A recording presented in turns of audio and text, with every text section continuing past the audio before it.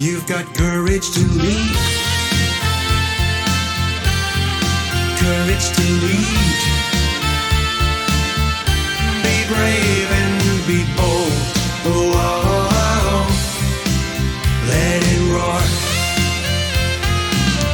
Welcome to the Courage to Leap and Lead podcast, where each of our guests share the stories of courage that helped them become powerful leaders. Before we start today's show, please remember to visit courageconsulting.com, where you can find all of the episodes and lots of other excellent resources. That's courageconsulting.com. Now, here's your host, Leadership Courage Coach, C.B. Bowman. So, tell me a little bit more now about other challenges you've faced. You know, you've opened the door to some incredible conversation. So tell me. Sure. Would you like to talk about a professional challenge or a personal challenge? Both. Okay. Because you're so transparent, you're so clear on your experiences. Well, let's talk about one of the most recent. I was in a car accident. I was rear-ended on the freeway 4 years ago today, as a matter of fact. So wow. Commemoration. And it was the second time in a year I'd been rear-ended on the freeway.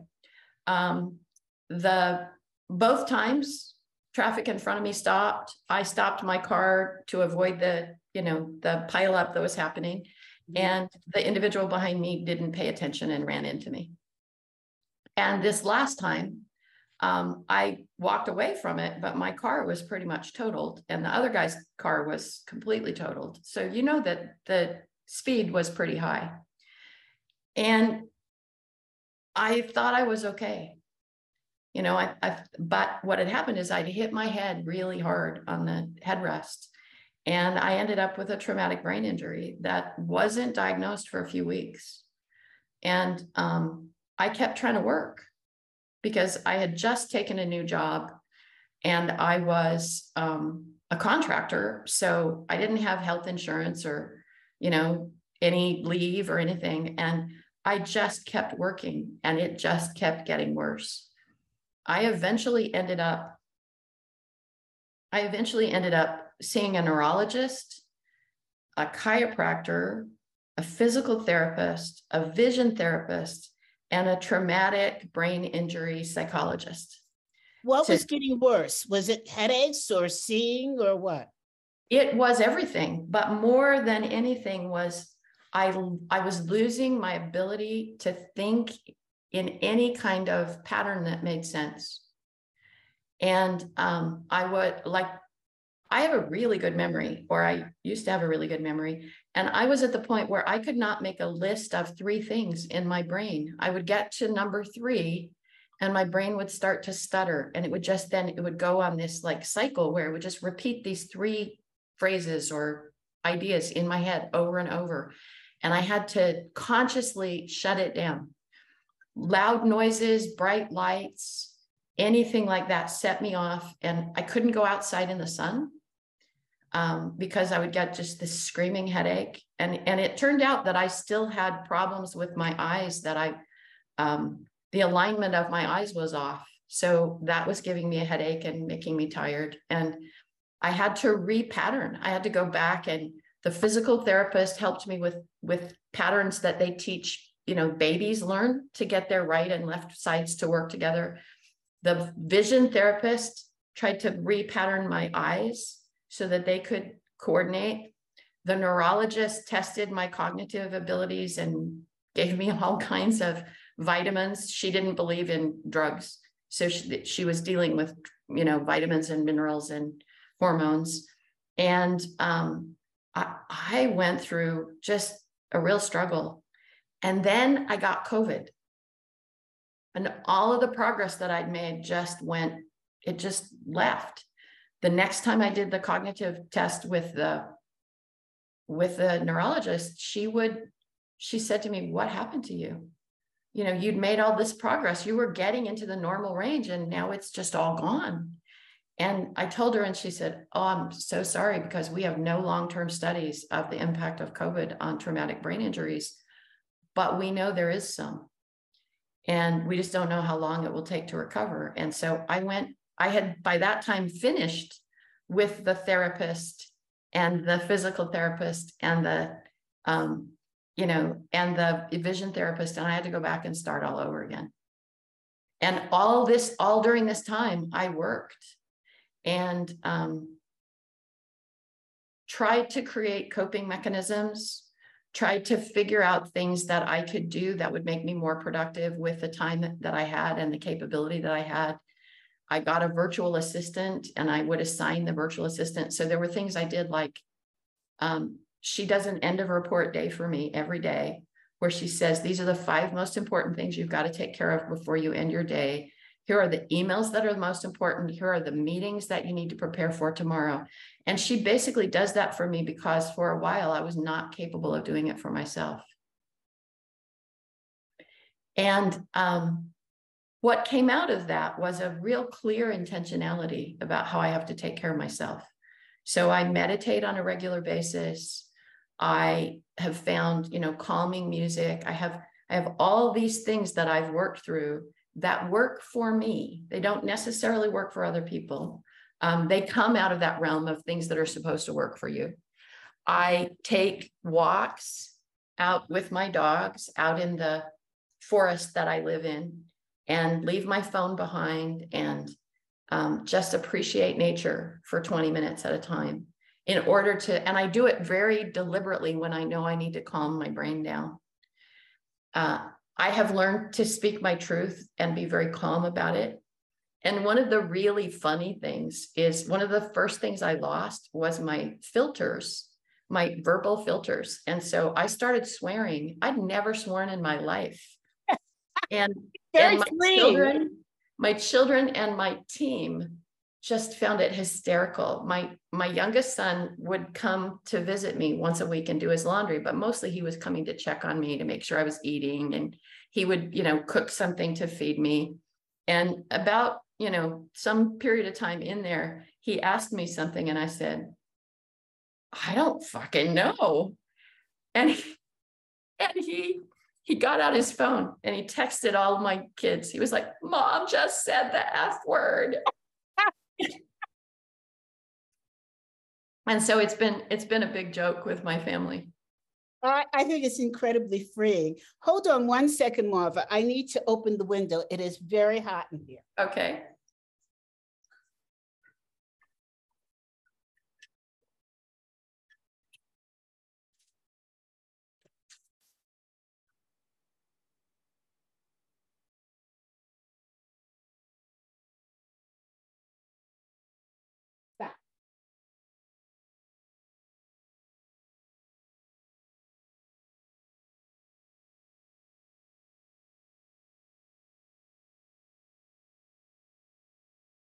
Colorado weather. It was snowing yesterday, and now it is so hot out, it's ridiculous.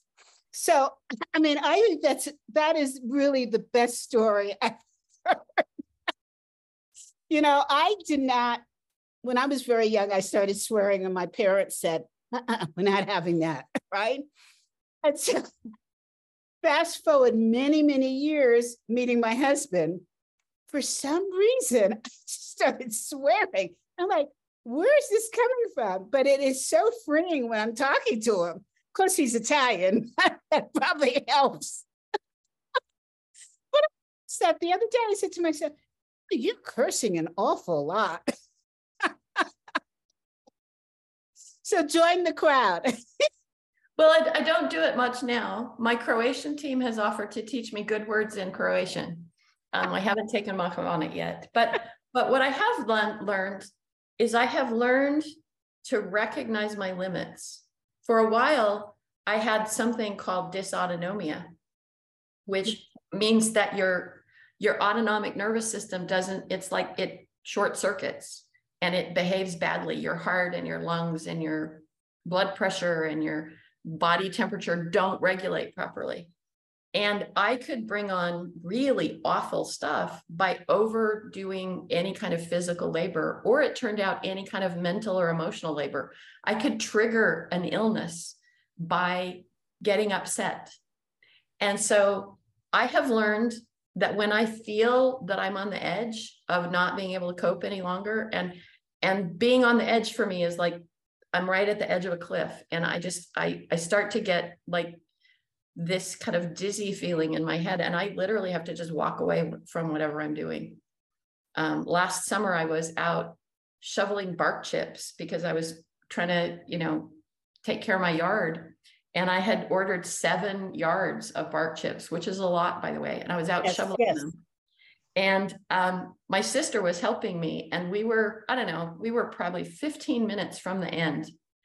And I'd been doing it for several weeks, a little bit at a time. And she was trying to help me finish up. And I looked at her and I said, I'm done. And she said, we've got this little bit left. And I said, we'll have to do it tomorrow. I'm done. And I put the shovel down and I walked into the house. I said, I have to lie down. And it has taken a great deal of discipline to get to the point where I recognize the signal and just go, okay, I need to take a break now. If I'm at work, it's like, I need to take a break and I'll be gone for 30 minutes and I need to just go lie down and reset my brain and come back. It's given me a great... Can you spell that for us? I want to... Dysautonomia? Yeah. How do you spell it? Autonomia. D-Y-S. I'm sorry? D-Y-S, dysautonomia, A-U-T-O-N-O-M-I-A.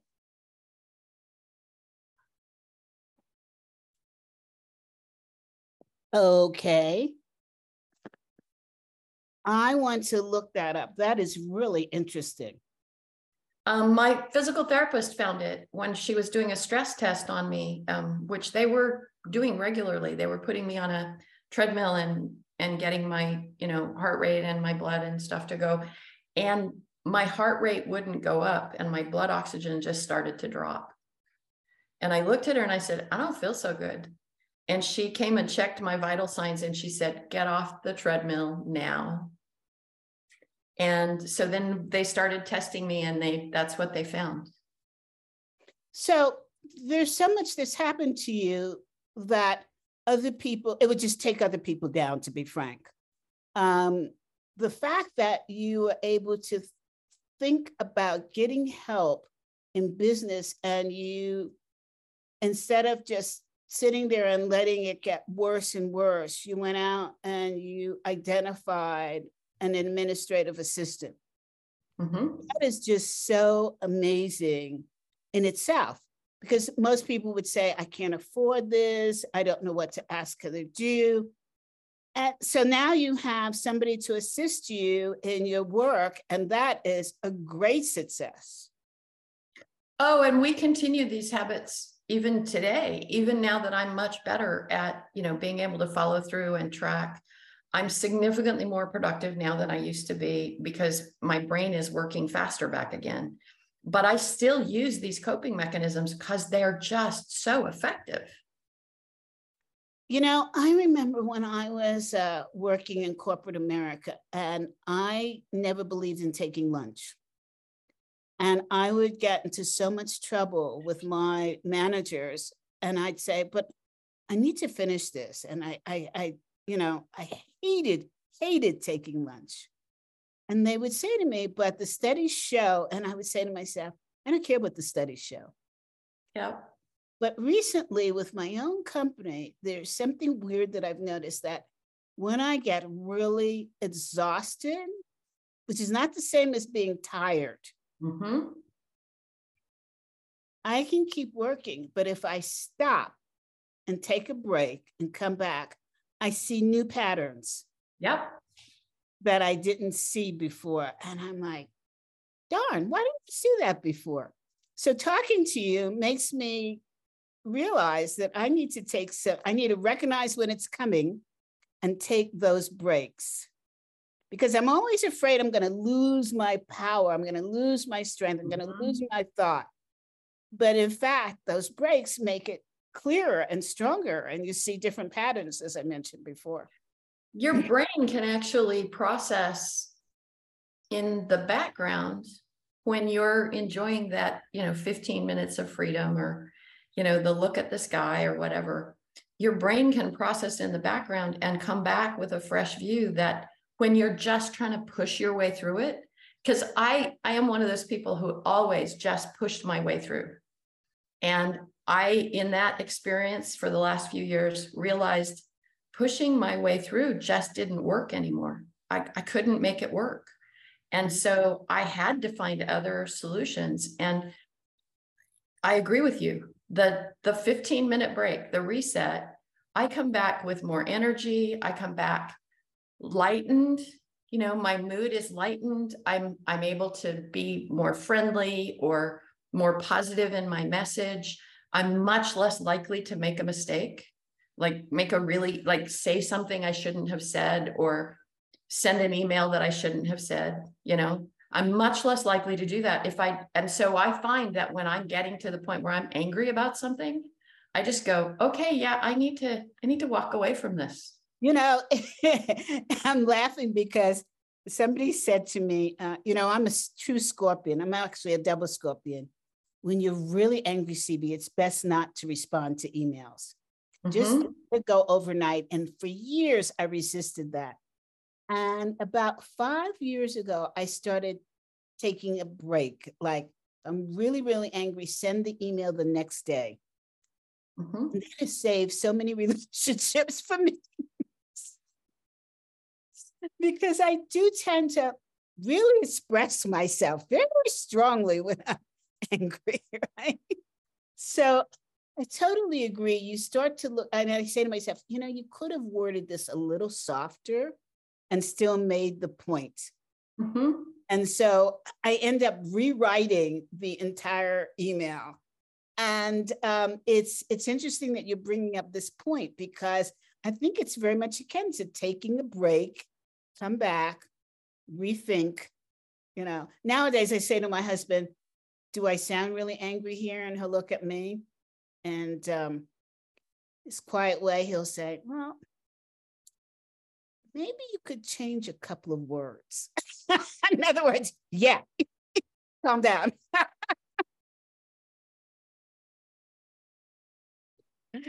So this concept of taking a break is so fierce, and we power women, we just try to ignore it. We just go straight for it, right?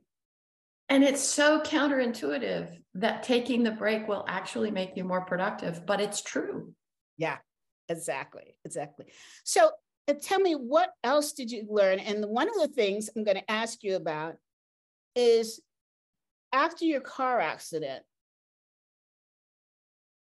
were you checked out by a doctor, or you just assumed that you were in great shape and just continued on? I didn't get checked out by a doctor for a couple of weeks because I really thought I was okay. I thought I could power through. I, got my son to drive me home because my car wasn't drivable. And it took a couple days for me from the time of the accident, it took a couple days for me to really start realizing, no, there's something wrong here. And that, I would say, is, if I could give like a public safety announcement, yes, I would say, don't ever walk away from an accident without going straight to some medical place, and then really pay attention to the symptoms you get. Because 4 years later, I have just resolved the insurance to get my medical providers paid, because the insurance didn't want to pay. And their reasoning for not paying my medical providers for what they did for me was that the officer on the scene, when he asked me if I was hurt, I said, no, I'm okay. And the insurance company kept pushing that in my way. And I had to do a deposition about a month ago, and they said, you said you were okay. And I said, yes. And do you know what proportion of people with brain injuries think they're okay in the first 24 hours? The fact that I said I was okay doesn't mean I was okay. It just means I wasn't smart enough to realize I wasn't okay. And that's actually much more typical than we think. Again, I'm so glad that you said this, because and I remember when I was in a car accident and I thought I was okay. And my father said to me, you don't know that. I said, what do you mean? I'm walking around and everything. you said there's something that's called soft tissue damage that can flare up 5 years from now. And again, we're just so anxious as a society to get going.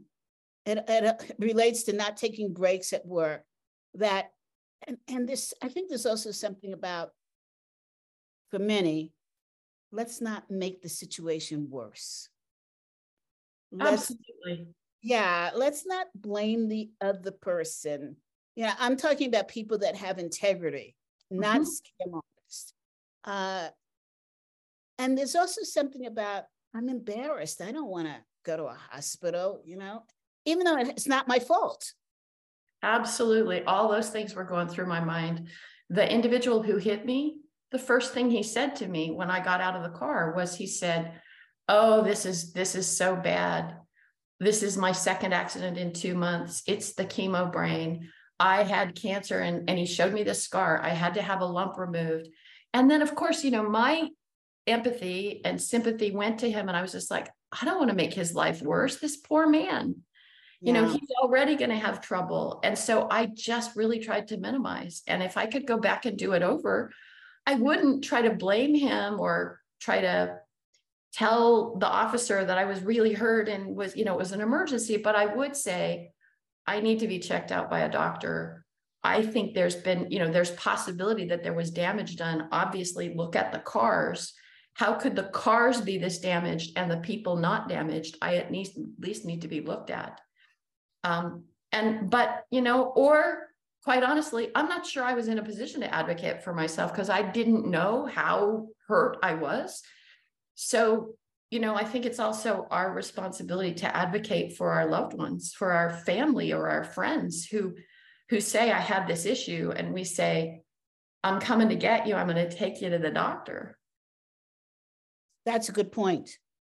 And I think that there's a way you could do it, as you said, without adding to this gentleman's burden by just saying, you know, I feel okay, but we all know that it's best to be checked out by a doctor after something like that.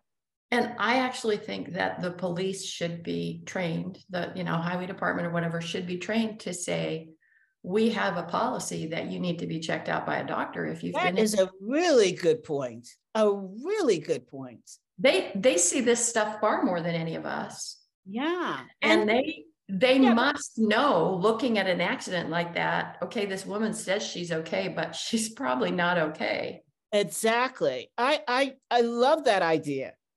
I mean, we put so many laws in place that we're just wasting time, as far as I'm concerned. And then there are laws that are really important to us, and we just don't move forward on it. Mm-hmm. So I'm getting a phone call. Let me just decline it. Good. Okay. You know, what's great is the audience that tunes in here, they, you know, we're just very real people. And so open the window, the phone, everything. And I just love it. I love the people that listen to this show because I enjoy doing it. And I so much enjoy guests like you that just tell us the real story. Well, thank you. Thank you for the opportunity. And I hate to wind us up. So. But we need to. We both have other things we need to do. No. You know, we allocated another 20 minutes. So we can keep going for a little bit because I want to hear another story from you. I almost feel like I'm in bed getting ready to go to sleep. Mom, tell me another story. My audience is going to be crazy, but they know, just like real. Tell us about one in business where you had to really stand in your true north. I'll tell you a recent one. Mm-hmm. You know what? Maybe not that recent one. That one might not be good. No, tell us. Well, no, I don't want to tell something that might be recognizable as to who the players were and how they, you know, because I wouldn't want to ever say anything that puts somebody in a light that where they can't defend themselves. You So, can't disguise? no, I'm not very good at disguising because as you said, I'm very transparent and I am WYSIWYG. What you see is what you get. I have never been able to lie. I've never been able to obfuscate. It has something to do with being extremely introverted and extremely direct. It's that big difference in the profile that just makes me just incredibly, transparent. So let me tell you about I'm the same way, and it's quite frankly, it's a pain in the ass, I often wish I had more control over it, and I don't. Yeah. I'll tell you about one where I felt like I was taking a risk, but I was really glad I did it. Okay. Recently, within the last couple of years. So, I was the CEO of WBEX, and we were trying to sell the company. The owner, Ben, wanted to get out and he wanted to sell. And so we got down to the company that was looking to buy us, who did buy us. And I had the opportunity to meet with the CEO of the company, the owner and CEO, Alex Pascal, and a potential investor. And Alex and I sat down to have lunch after we'd had this meeting, and I did something that was pretty unusual for me. I admitted some vulnerability. And I said, Alex, I need to tell you about this, that I had a car accident a few years ago. I had some brain damage. So this was 3 years later, I still have word search problems. I don't have dementia. I don't have Alzheimer's. I know it would be easy to believe that that this is something that you can see that's the beginning of a deterioration. It's not. I'm getting better and I'm working on it. But there are times when I will slow down looking for a word that my brain just can't find. Please understand what's going on when that happens. It's not that I'm stupid. It's that I have brain damage, but I will continue to work on it. And I just wanted you to know it so you would understand when you see it, what it is. And also because I want to just be completely honest with you. Now, that was a really courageous conversation to have with someone who had not yet offered to hire me. And to his credit, he said, I really appreciate that you told me that. And I appreciate that you trusted me enough that you would give me that information. And I think it's been very good for our relationship. He did hire me. I'm still working with coaching.com for Alex. And we continue, because we started that way, we continue to have very kind of candid, blunt conversations. And so there are times when I just tell him, there was a time a couple of weeks ago when I had pneumonia. I didn't realize I had pneumonia yet. I was pretty sick. And he started to say something to me, and I just looked at him and I said, I'm really sorry, Alex. I'm really sick. I can't have this conversation today. I acknowledge that I made a mistake, and I acknowledge you have every right to talk to me about it today, but please don't talk to me about it today. Let's talk about it another time when I am in better physical condition to be able to respond in a way that's productive for both of us. Now that's courageous. Thank you. That is so extraordinary. One of the things in my book that I talk about, which is coming out in April, called Courage to Leap and Lead, is that we don't spend enough time applauding ourselves for micro courage, which is a term that I've coined. And basically, it just means that it's everyday small actions that lead to a big shift. The fact that you were able to say that to him, and we both know Alex, who is a very hard-driven person, means that you really flexed your courage muscle. And the fact that you started the relationship like that, and then when it came that you needed to use that muscle, the groundwork was there. And that is just building your courage muscle to allow you to be courageous in other things that you do. And so I really applaud that. You know, we think about courage as being macro courage, which is running into a building to save a life or jumping into a pool. But the fact is, and this is what my book talks about, is that every single day we have courage and we do courageous things, but we don't take the time to say, well done. So I'm saying to you, well done. Thank you. I appreciate that. And to his credit, he listened to me. Mm-hmm. And that, that is not surprising because he does listen really well. But I think that the lesson there, it doesn't really matter whether the individual on the other side receives the courage in the way that you want them to. What matters is that you experience the courage yourself, because the more that you have those moments of courage and can build on them, the more free and brave and capable you become. Absolutely. And I'll tell you something else. The fact that you allowed your courage muscle to speak allowed you to say the words in a way that he could cognitively hear them. Mm-hmm. That's a big difference than just saying the words. Because saying the words is like, hey, Alex, I don't want to talk about this now. Bye, I'm out of here. But you explained the conditions and you gave him the option to be able to discuss it at a later date. You welcomed the discussion for a later date. That is courage. Thank you.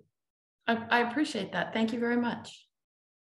So with that, ladies and gentlemen, I hate to end this conversation because, wow, I cannot wait to transcribe this conversation into an article. Marva has been so kind.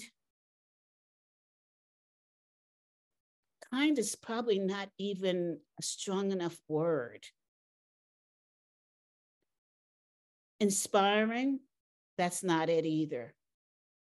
Motivating, that's not it either. I don't know what the word is, but you have allowed other people to experience your experiences and to be wiser because of your experiences, to be able to take care of themselves, to be able to fend for themselves, to be able to take care and support others that have gone through the experiences that you have. This is what this show is about. And I thank you for being present in this show and sharing with us your true self. Thank you, Marva. Thank you. Can I just say one last thing, CB? Absolutely. One of the reasons that I participate so transparently in podcasts, or really in anything I do, is because I realized for myself a long time ago that the only thing that really matters in life is the way that we interact with each other. How much money you make, what title you have, those things are all just artificial constructs.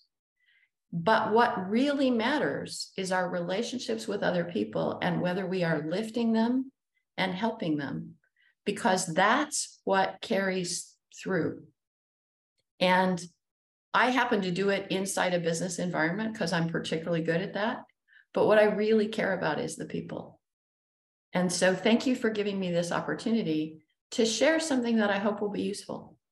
It will be useful. And it's clear that you care about others. Thank you. So with that, everybody, I hate to say goodbye, but it's not really goodbye. It's just, I'll see you next week. Please tune in, subscribe to my LinkedIn newsletter. It was just released today. It's the first week in the month. And today, this month's topic, I take on a really serious subject, which is the suicide rate for CEOs. And I look at that from a courage lens, and I won't tell you the rest. but please take a look and reach out and listen to those people that you know may be in that situation. With that, this is CB Bowman saying, until next week, please tune in to Courage to Leap and Lead. Thank you, Marva. Thank you, CB.